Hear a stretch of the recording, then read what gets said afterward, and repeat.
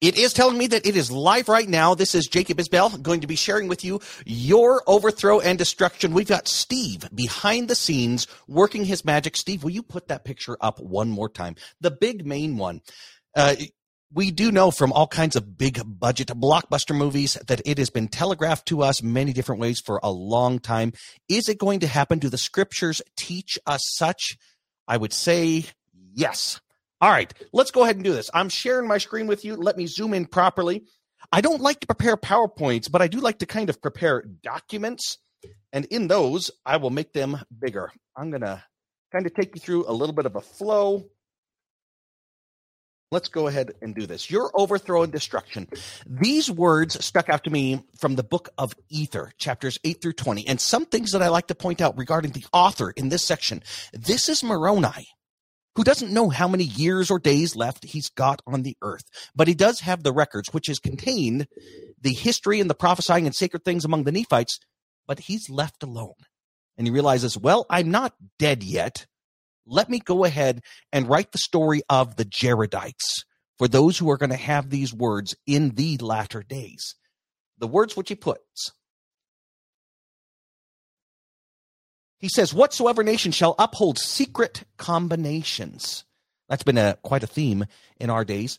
To get power, you know what, let me zoom in a little bit so you can read these with a little bit more ease. Those who uphold secret combinations to get power and gain, until they shall spread over the nation, behold, they shall be destroyed. For the Lord will not suffer that the blood of his saints, which shall be shed by them, shall always cry unto him from the ground for vengeance, and he not avenge them. Wherefore, O ye Gentiles, we're going to talk about who that is.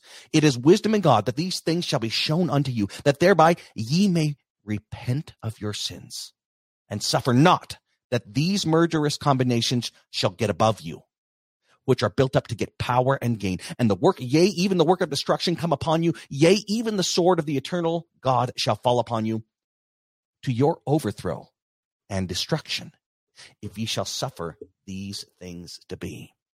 So that's what inspired it. But even though it sounds all ominous, I promise this is a message of hope. This is a message which fills the soul with joy, knowing that while things are going to be in upheaval, we know the rock upon which we stand. We're going to be talking to that. So let me do a little bit of an introduction. My name is Jacob Isbell.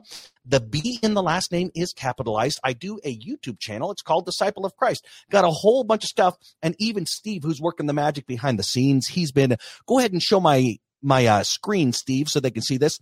Steve, who's working the magic, he's been a part of different episodes, even interviewed me inside of there. A lot of interviews of people who were on the path.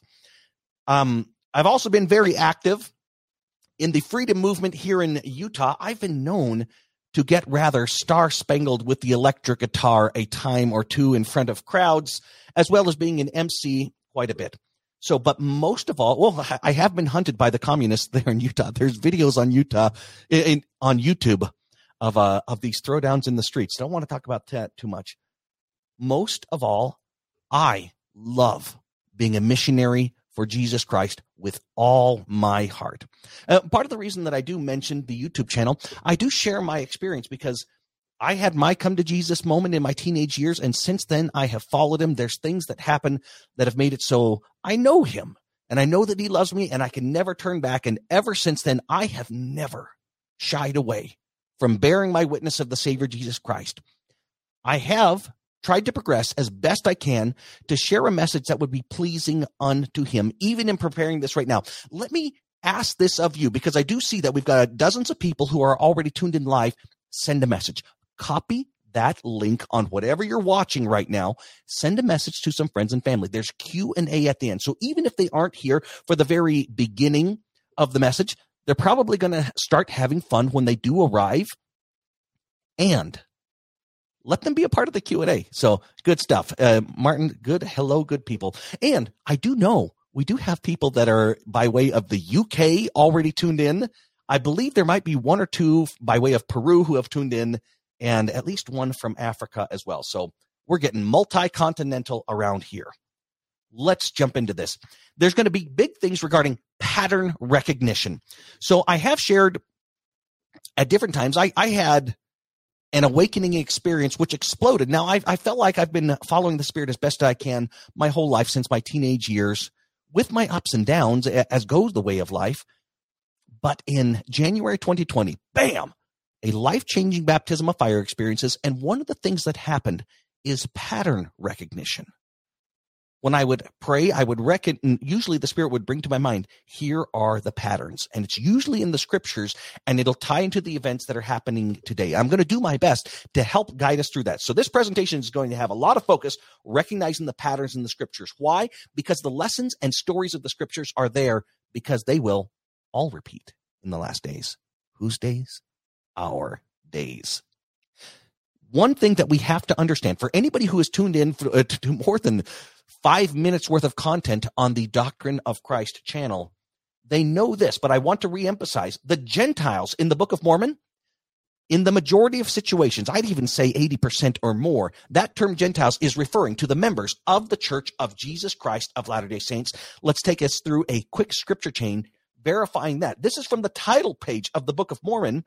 And who is the Book of Mormon to come through? Which is to show unto the remnant of the house of Israel what great things the Lord hath done for their fathers, that they may know that the covenants of the Lord, that they are not cast off forever.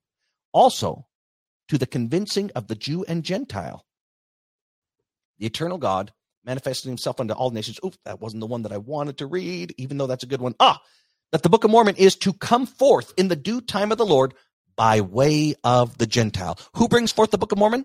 The Gentiles, by way of them. 2 Nephi, chapter 6, verse 26. Whoops, give me. 6, verse 6. I guess this is the one.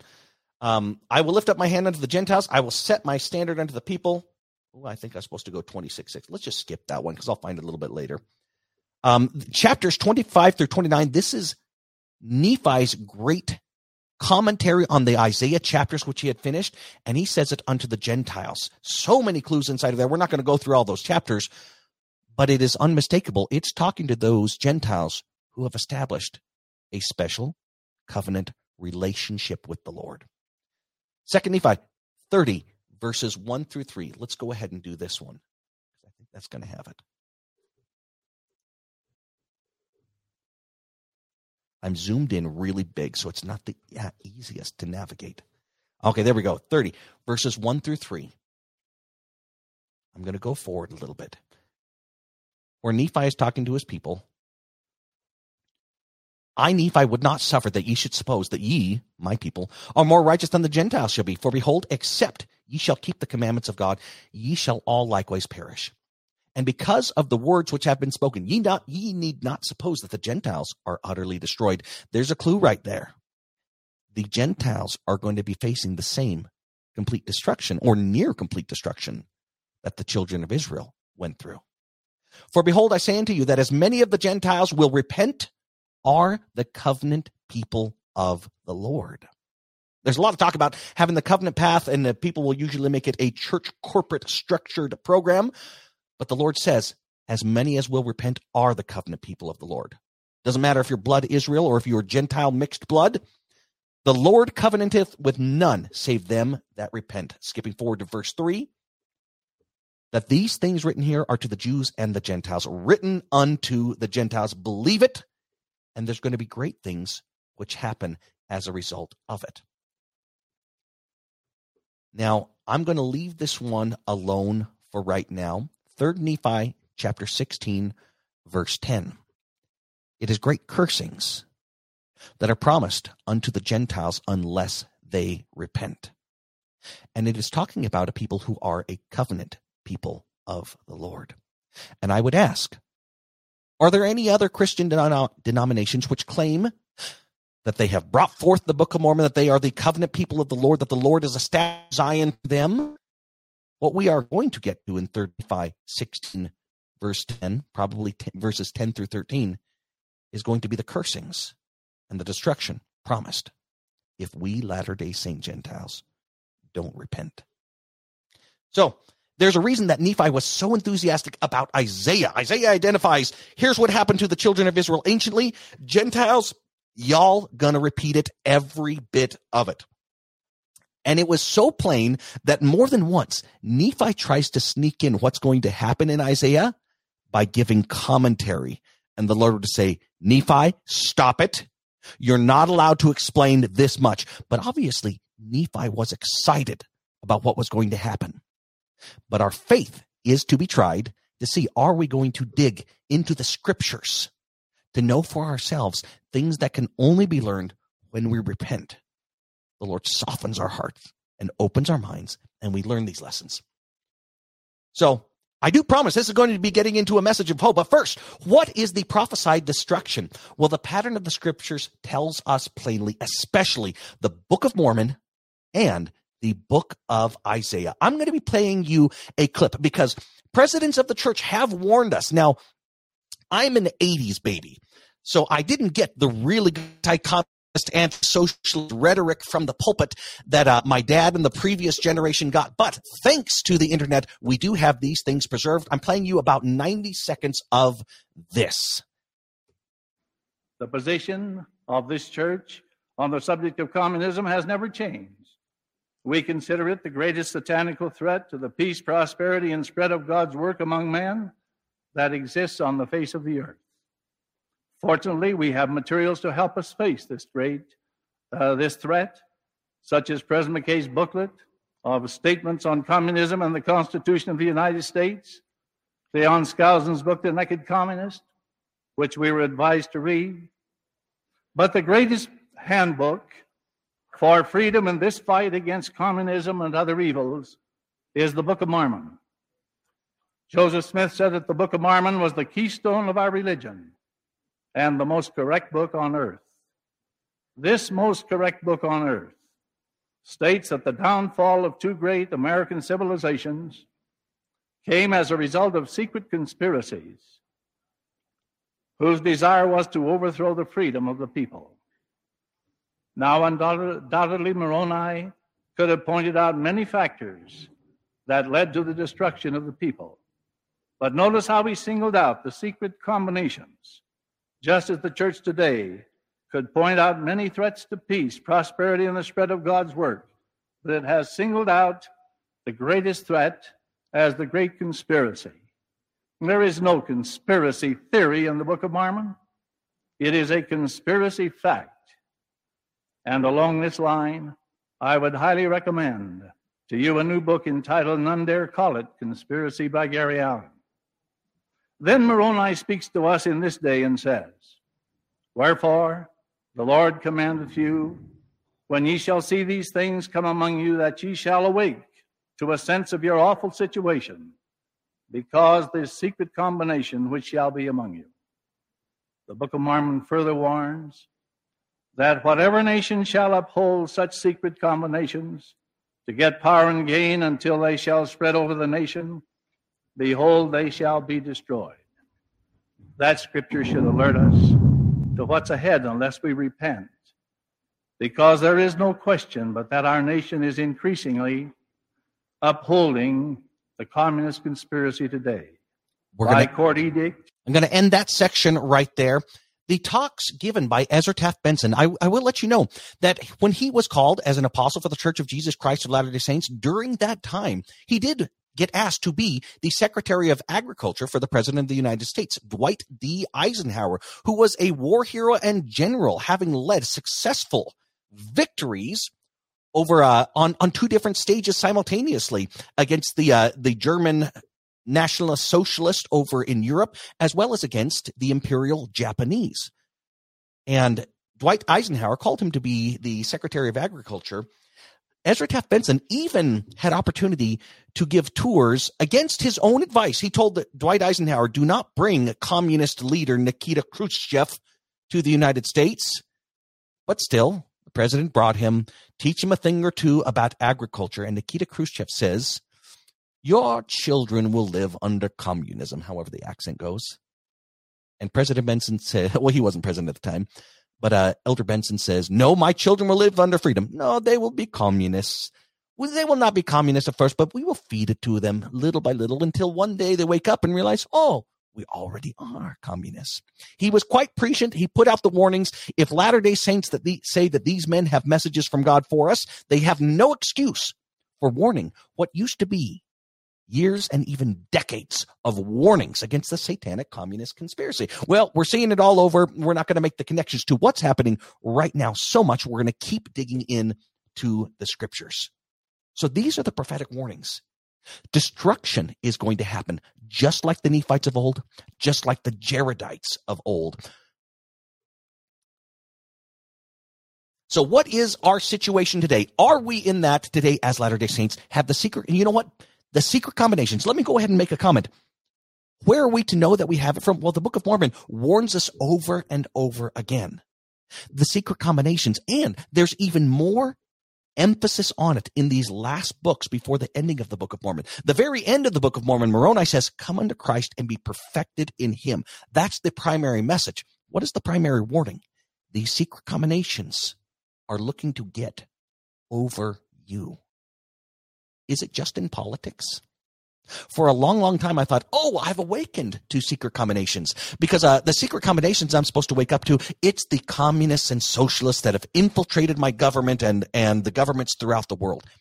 Is that the only warning? Is it just man-made governments? I would point to those who are familiar with the LDS endowment. In the drama that's played out there, when Lucifer is about to be cast out, Lucifer, what have you been doing? The same thing that has been done in other worlds. What is that? Giving the fruit of the tree of knowledge and good and evil to them, pointing to Adam and Eve. And he's going to be cursed. I mean, he's so angry, saying, I'm going to place enmity between you and the seed of the woman. Well, then with that enmity, Lucifer's puffing his chest, saying, I will gather up the treasures of the earth. He's going to have financial success. He's going to own the resources. And I will buy up armies and navies. He's giving us a shopping list. I'm going to own the military might. And then he gives more of the shopping list. False priests who oppress and tyrants who reign with blood and horror. Now, in previous versions of the endowment, it was false popes, but I think that rubbed a little bit too many people the wrong way. So after some focus groups, the previous wording of false popes and priests was changed to just false priests. False priests who oppress and tyrants who reign with blood and horror. So what's on Satan's shopping list? That was warned to the Latter-day Saints who have received their endowment in the LDS temple. He's going to gain control over the resources of the world. He's going to purchase military might across the entire globe.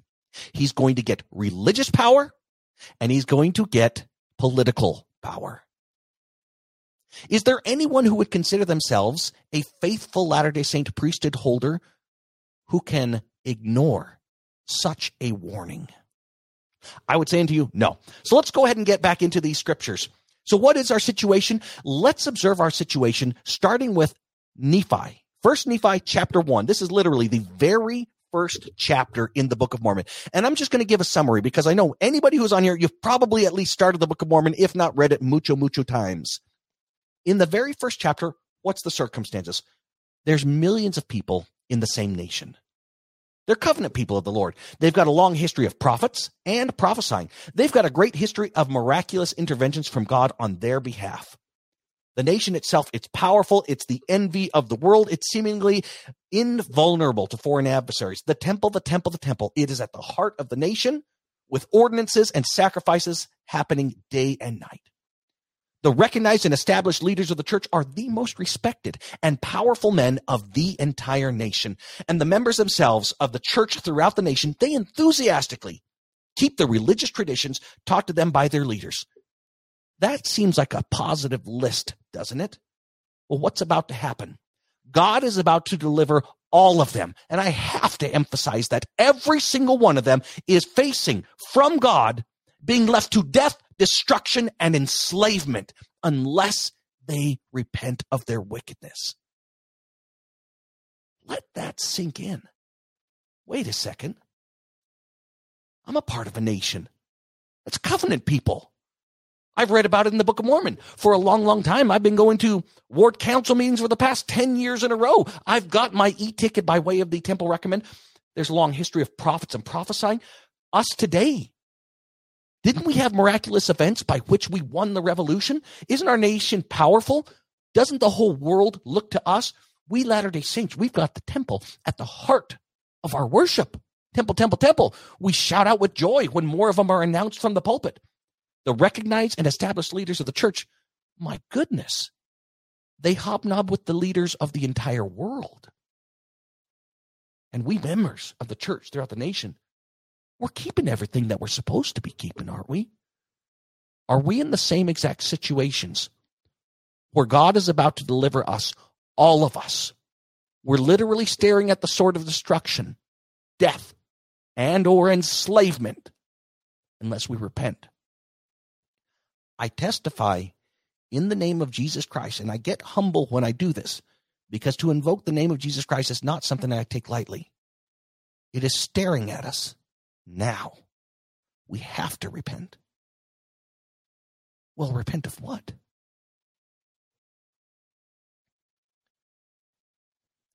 Let's go ahead and do Isaiah chapter 1, because there starts to be quite a lot that sticks out that warns us of what we are to repent and how we are to get right with the Lord again. In verse, you know what? Let's go ahead and do this. Going to click over here, Scriptures, Old Testament, and it's nice that it keeps my annotations. Oh, I just love it. Isaiah chapter 1, kaboom. And we're going to go through it in a fast way. And you know what? I have to emphasize why I love Isaiah so much. And let me say a little bit about Isaiah. Before we jump into those chapters, let's go over real quick into why. So 3rd Nephi, chapter 23, Latter-day Saints have a specific warning, a commandment to search these things. In 3rd Nephi, chapter 23, this is glorified, resurrected Jesus Christ saying unto the Gentiles that are going to have this. He's saying unto the Nephites, but it's also unto us, search these things. What things? Isaiah. He had just finished reciting a whole chapter from Isaiah. I give unto you a commandment that you search these things, the writings of Isaiah, for great are the words of Isaiah. Isaiah spake touching all things concerning my people, which are of the house of Israel. Therefore, it must needs be that he speak also to the Gentiles, especially the chapters from Nephi in 1st Nephi and 2nd Nephi. There's the patterns over and over again. Here's what the children of Israel will do anciently that leads to their near complete destruction. And then the Gentiles are going to be blessed above all other nations, and they're going to repeat the same pattern of near complete destruction. House of Israel and Gentiles, all things that he, Isaiah, spake, have been and shall be. Translation, it happened before, and it will happen again in the last days. We're looking at it right now. And I do have to say that I get so enthusiastic about Isaiah. Among my friends, they will lovingly tease me, you read any other chapter other than Isaiah? Well, I had a friend reach out to me, and he's going through the waking up process to where knowing that, hey, we have to repent or else we're not going to make it. I felt desire to give him a challenge in the Scriptures. And what did I want to challenge him with? Isaiah chapter 1. But as I was about to type him a message and say, read Isaiah chapter 1, I could feel the Spirit telling me, don't get that specific. Let him get prayerful about it. So I wrote him a message to this effect. Hey, my buddy, I was about to challenge you to read a certain chapter in the Scriptures, but that was a bit presumptuous of me. I'm just going to give you a loving challenge to get prayerful on what you should be studying right now. He wrote back saying, thanks. And then 2 days later, he writes me a message that says, dude, I just read Isaiah chapter 1. Are you serious? And so what I was about to suggest to him, it was what the Spirit told him to do, and it was very, very nice. Okay, so now we're getting into Isaiah chapter 1. It's unto all the world, hear ye heavens, O earth, the Lord hath spoken. I have nourished and brought up children. That's a covenant relationship, and they have rebelled against me. The Lord's children are rebellious.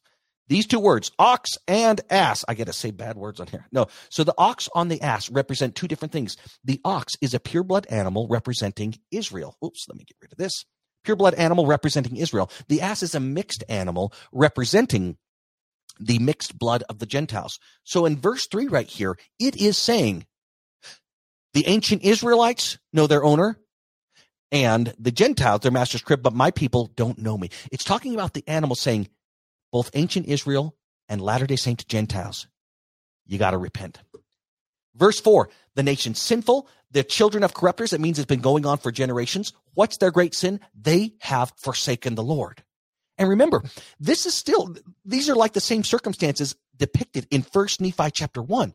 The Lord's people, it's a great nation. There's millions of us. We go to the temple all the time. I even sing in the choir. They've forsaken the Lord. Are you serious? I'm going to skip forward. In verses 5, the whole head is sick, referring to the leadership. The whole heart is faint, referring to the membership. All of it. It's bruised. Nothing's getting better. It's saying not only is it apostate, but it is getting worse. What's going to happen? Verse 7. Your country is desolate. Your city's burned with fire. Foreigners come in and devour it in your presence. It's overthrown by strangers. The daughter of Zion is left behind to be taken advantage of by the foreign invaders. And except for the remnant that will be saved, it would be complete destruction, like Sodom and Gomorrah. What does the Lord say in Isaiah about the rulers over the church? Ye rulers of Sodom. What does he say about the people who follow them? Ye people of Gomorrah. And now, the Lord lays the smackdown regarding their temple observances. What's with all your sacrifices unto me? I am full of burnt offerings of rams, the fat of beasts. I delight not in the blood of lambs or of goats or anything that you are doing in the temple. Who commanded you to do this? Stop bringing these vain oblations. I don't want to have anything to do with your religious ceremonies and observances. The Lord says it is iniquity. All of it, even the solemn meeting. And he tells them, you need to make yourselves clean. You need to do well. Stop doing evil. Start to do good. He uses the word seek judgment.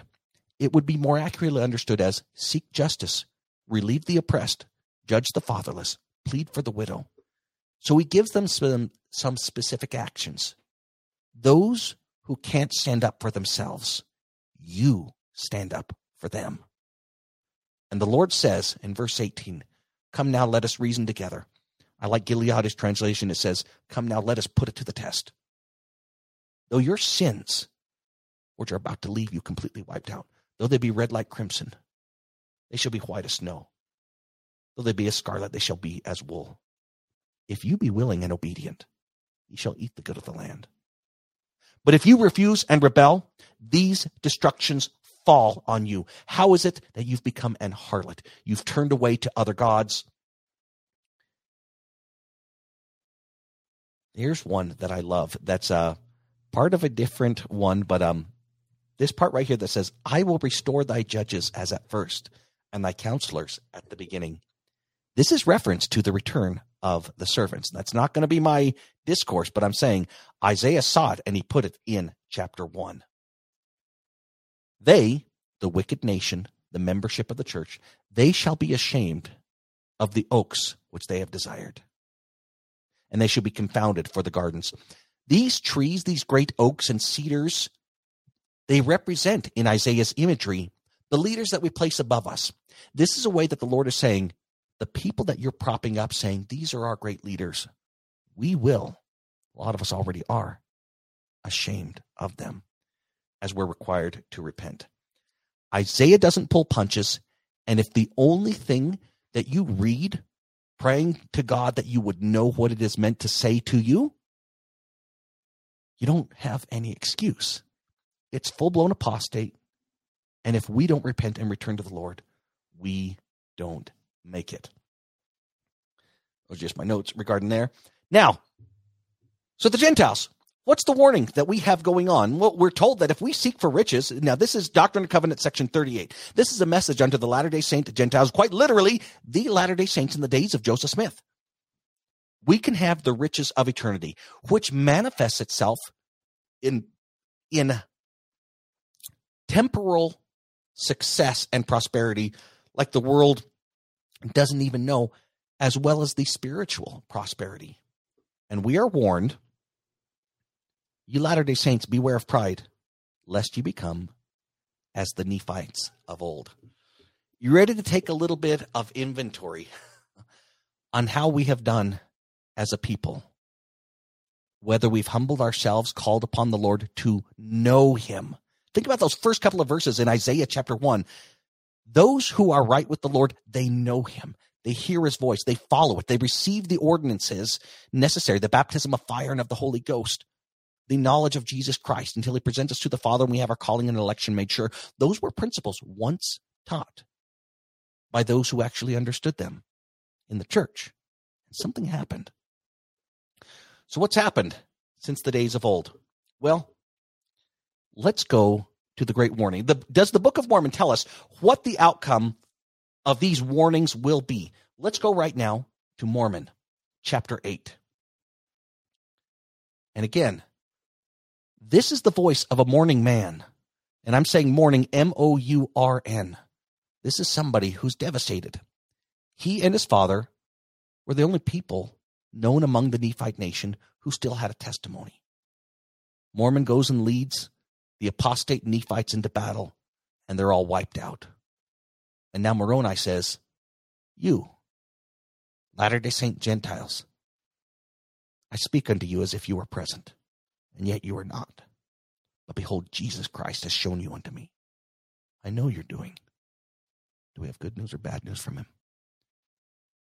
I know, because Jesus has shown me, you do walk in the pride of your hearts.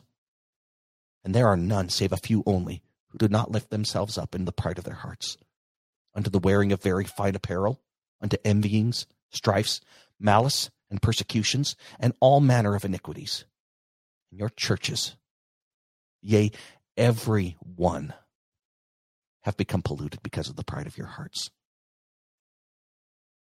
You love your money, your substance, your fine apparel, the adorning of your churches, more than you love the poor and the needy. Let me bring you back to what we just read in Isaiah chapter 1, when he says, you people don't know me and you have to know me. You need to stand up for the oppressed, the fatherless, and the widow. The same thing is being told here. You love the outward appearances of your clothing and your buildings more than those who need to be served by you. And he says, O ye pollutions. Remember, I have to emphasize, this is what Jesus showed him. O ye pollutions, you Latter-day Saint Gentiles, ye hypocrites, ye teachers. And I don't excuse myself from this one bit. This is Moroni giving words that he's authorized to give from Jesus Christ to me. Ye hypocrites, ye teachers, who sell yourselves for that which will canker. Why have ye polluted the holy church of God? Is he talking about the other Christian churches who have never had the fullness of the gospel and reject the Book of Mormon? No. He's talking to those who have a testimony that the Book of Mormon contains the words of Jesus Christ unto them for them to wake up to their situation today. And he says, why have ye polluted the holy church of God? Why are ye ashamed to take upon you the name of Christ? That's covenant language. To take upon us the name of Christ is describing what happens when we actually receive the baptism of fire and of the Holy Ghost. So what's the status of the Latter-day Saints today? We collectively and individually are ashamed to take upon us the name of Christ. We love the outward appearances of it. We love to dress up nice. We love these beautiful buildings. But we don't receive what we need to. That's our status. Are we warned in other places inside of the Book of Mormon? There is a warning unto the Latter-day Saint Gentiles that probably a lot of you are familiar with, and if you're not, you need to be. I'm going to give a little bit of emphasis. Shortly before my first son was born, so this was a little bit more than 8 years ago, these verses that I'm about to read to you were shared with me in a dream. I had already had spiritual experiences to where this started to slap me awake to a certain degree, not to the degree that I needed to yet, as I read these verses. And I'm pausing for a moment to say a quick prayer to see if I have authorization to share this dream. No, I'm not going to share the dream, but I'll share with you the verses that happened inside of the dream. We're going over to 3rd Nephi, chapter 16. Again, this is glorified, resurrected Jesus Christ. And he's putting a certain level of authority that we cannot take lightly.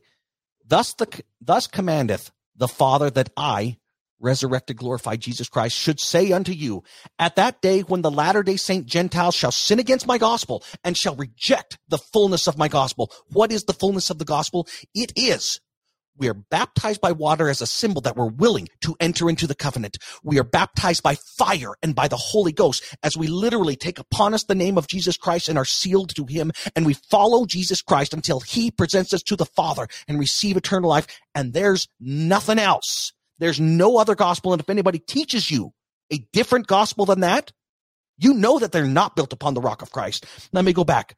If these Latter-day Saint Gentiles, if you Latter-day Saint Gentiles shall sin against my gospel, reject the fullness of my gospel to literally know me, and shall be lifted up in the pride of their hearts above all nations, above all the people of the whole earth, and shall be filled with all manner of, this is a list.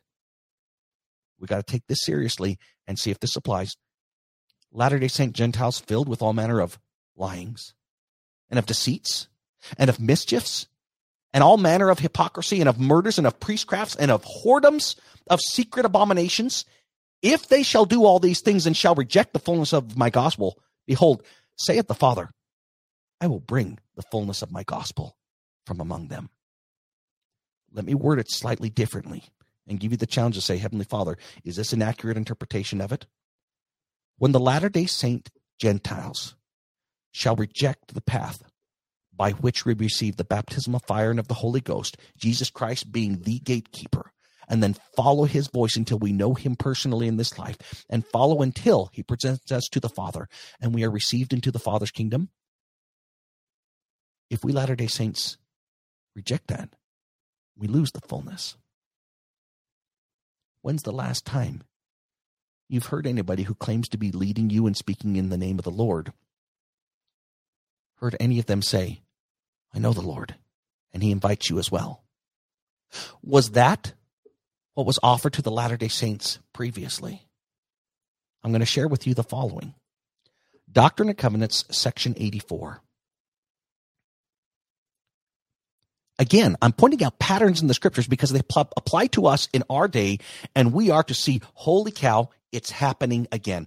Doctrine and Covenants, section 84, oftentimes it's referred to as the oath and covenant of the priesthood. I'm going to insert some words inside of there and give you the challenge to go over these again and say, Heavenly Father, does this apply to me this way?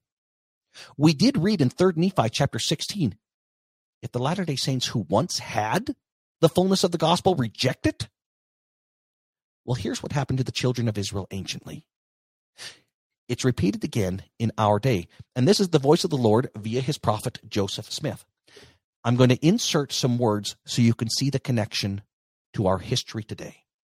Now, this Moses and Joseph Smith plainly taught to the children of Israel and Latter-day Saint Gentiles in the wilderness and sought diligently to sanctify their people that they might behold the face of God.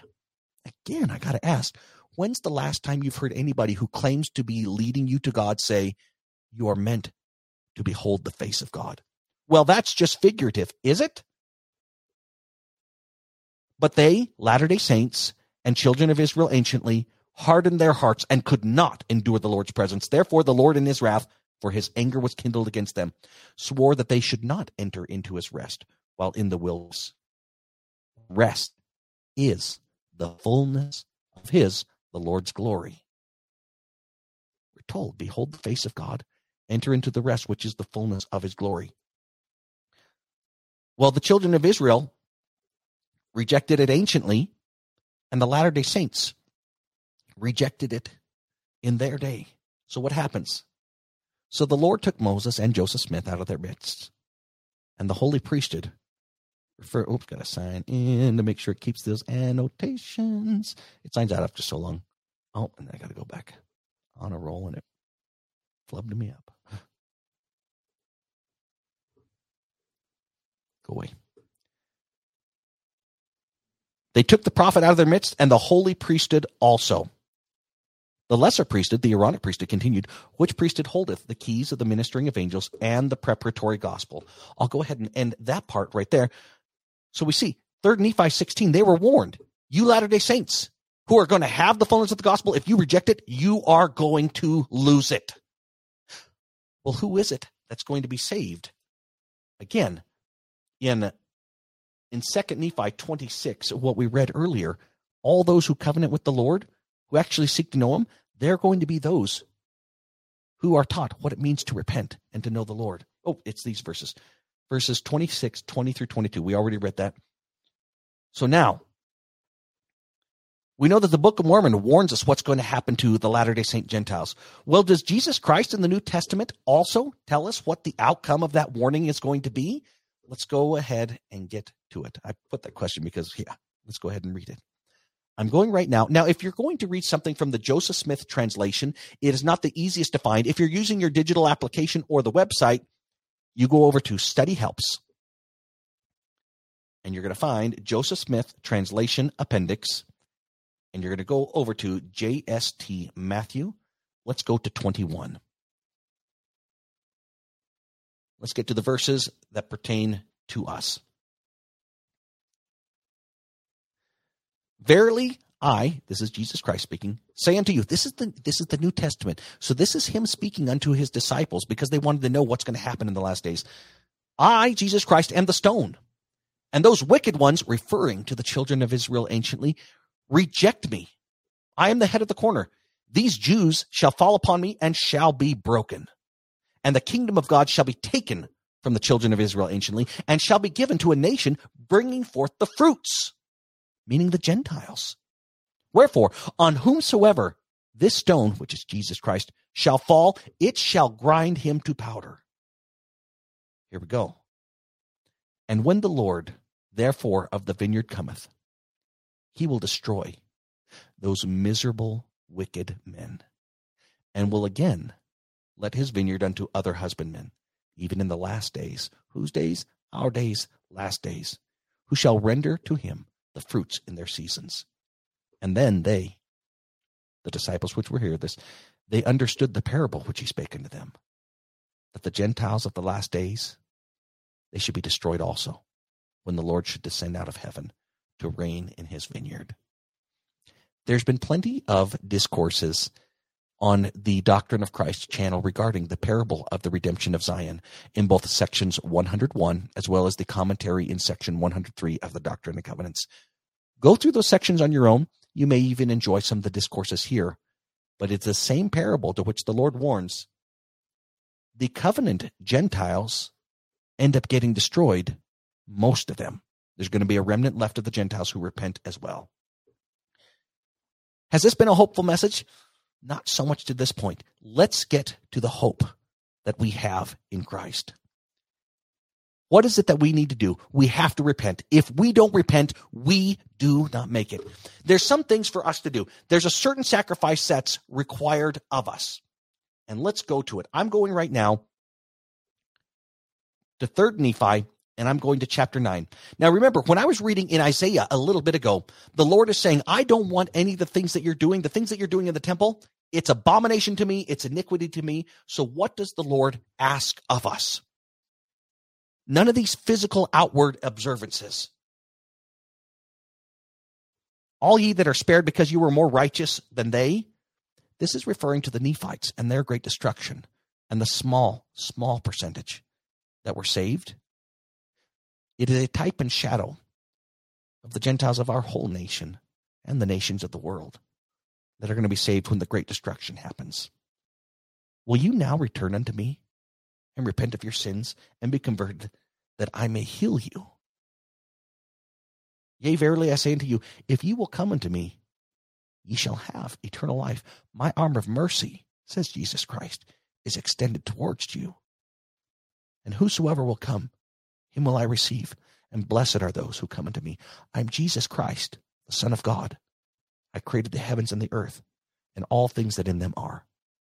I was with the Father from the beginning. I am in the Father, and the Father in me. And in me hath the Father glorified his name. I came unto my own, the children of Israel anciently, and they received me not. And the scriptures concerning my coming are fulfilled. And as many as have received me, to them have I given to become the sons of God. Even so will I do to as many as shall believe on my name. I'm going to give some commentary. Steve, keep it on these verses here. To become the sons of God.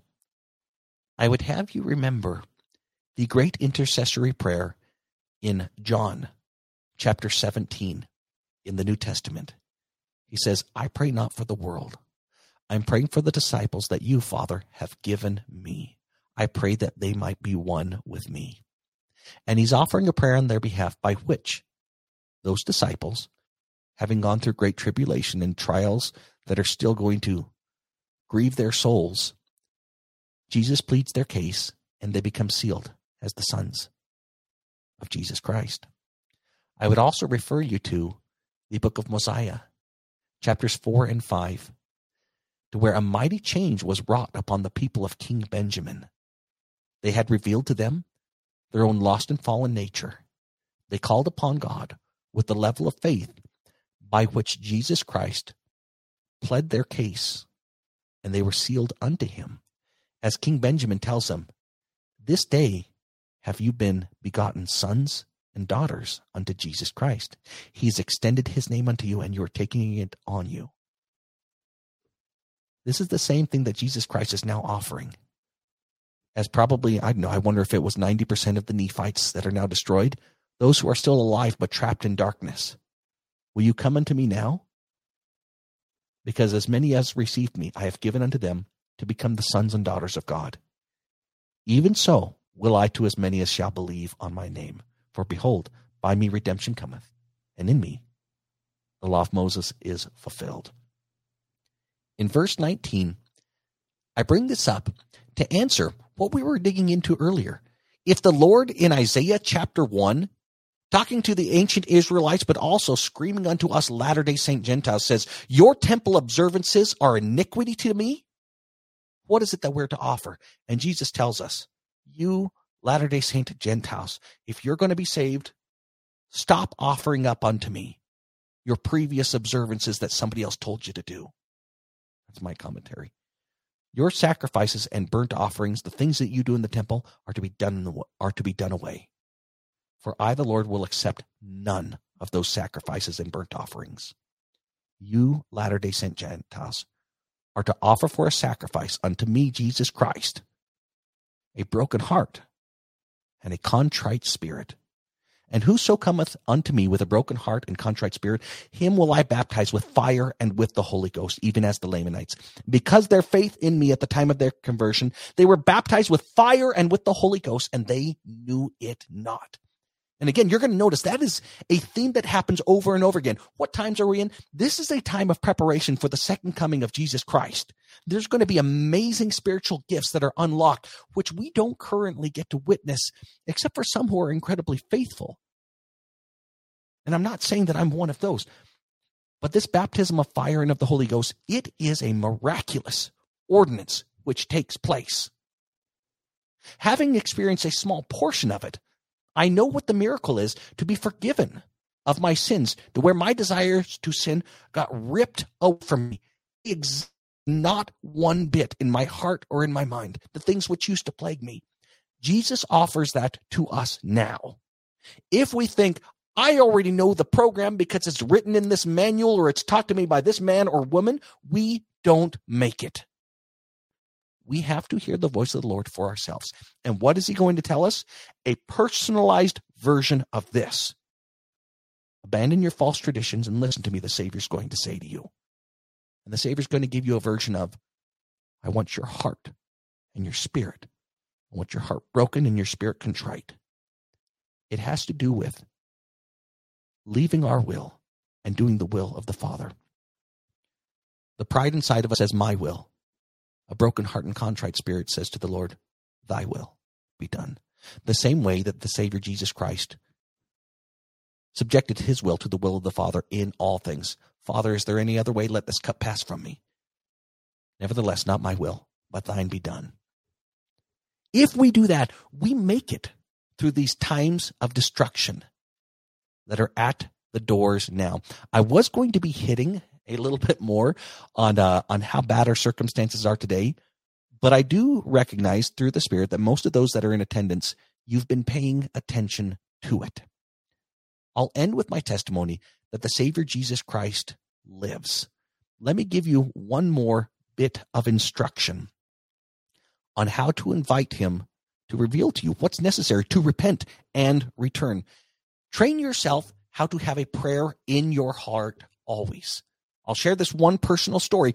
When I was a young missionary, about 1 year in the mission field, I had heard at a general conference these words, and they struck me deep in my heart. Words to the effect that if it were not for the atonement of Jesus Christ, all of this would be for naught. And I heard different messages. That's what hit me. But I realized I don't understand the atonement.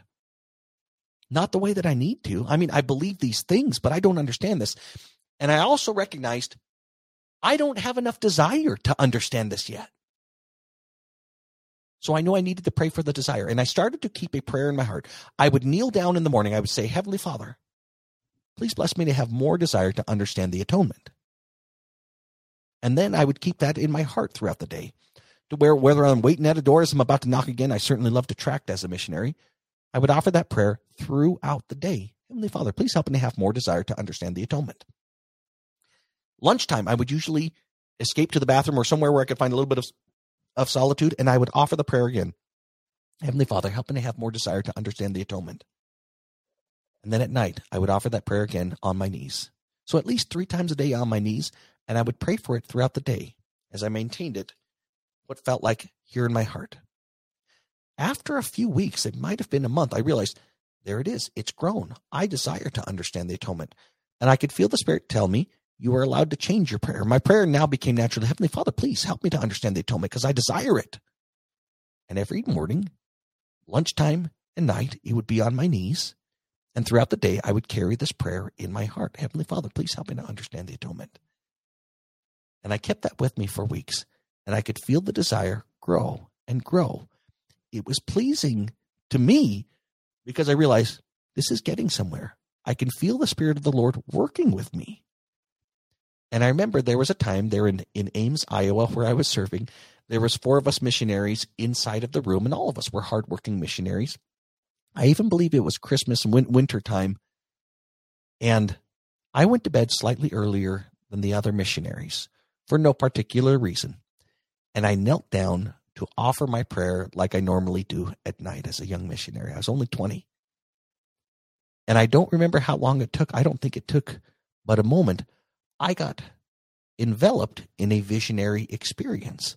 I could see throughout my whole mind and throughout my whole heart, and I could feel enveloped throughout my whole body as I saw a portion of what the Savior suffered on my behalf. It was a scene similar to an LDS painting that most of us may have seen of Jesus Christ pleading in the Garden of Gethsemane. Not only did I see that, I could hear words that were offered specifically on my behalf as the Savior pled, saying, I need you to live. I need you to live. I could feel the intensity of his love towards me personally, and there was no other thought or concern other than my salvation when he pled for me personally. It ended shortly after that. It may not have been very long according to the standards of if somebody was setting a stopwatch, but it was a moment that was transcendent. It was as if the space-time continuum stopped as I was able to have that shown to me in a visionary experience. My testimony changed. As a young missionary, I would say sincerely, I believe these things are true. I believe the Savior Jesus Christ lives because I felt the Spirit tell me. And I would use the word that I believe because I didn't recognize authorization from the Spirit to say I know these things. After that testimony given to me, I could testify, and I'll testify to you that I know the Savior Jesus Christ lives. He calls to you and he calls to me to repent. These things I leave with you in the name of Jesus Christ. Amen.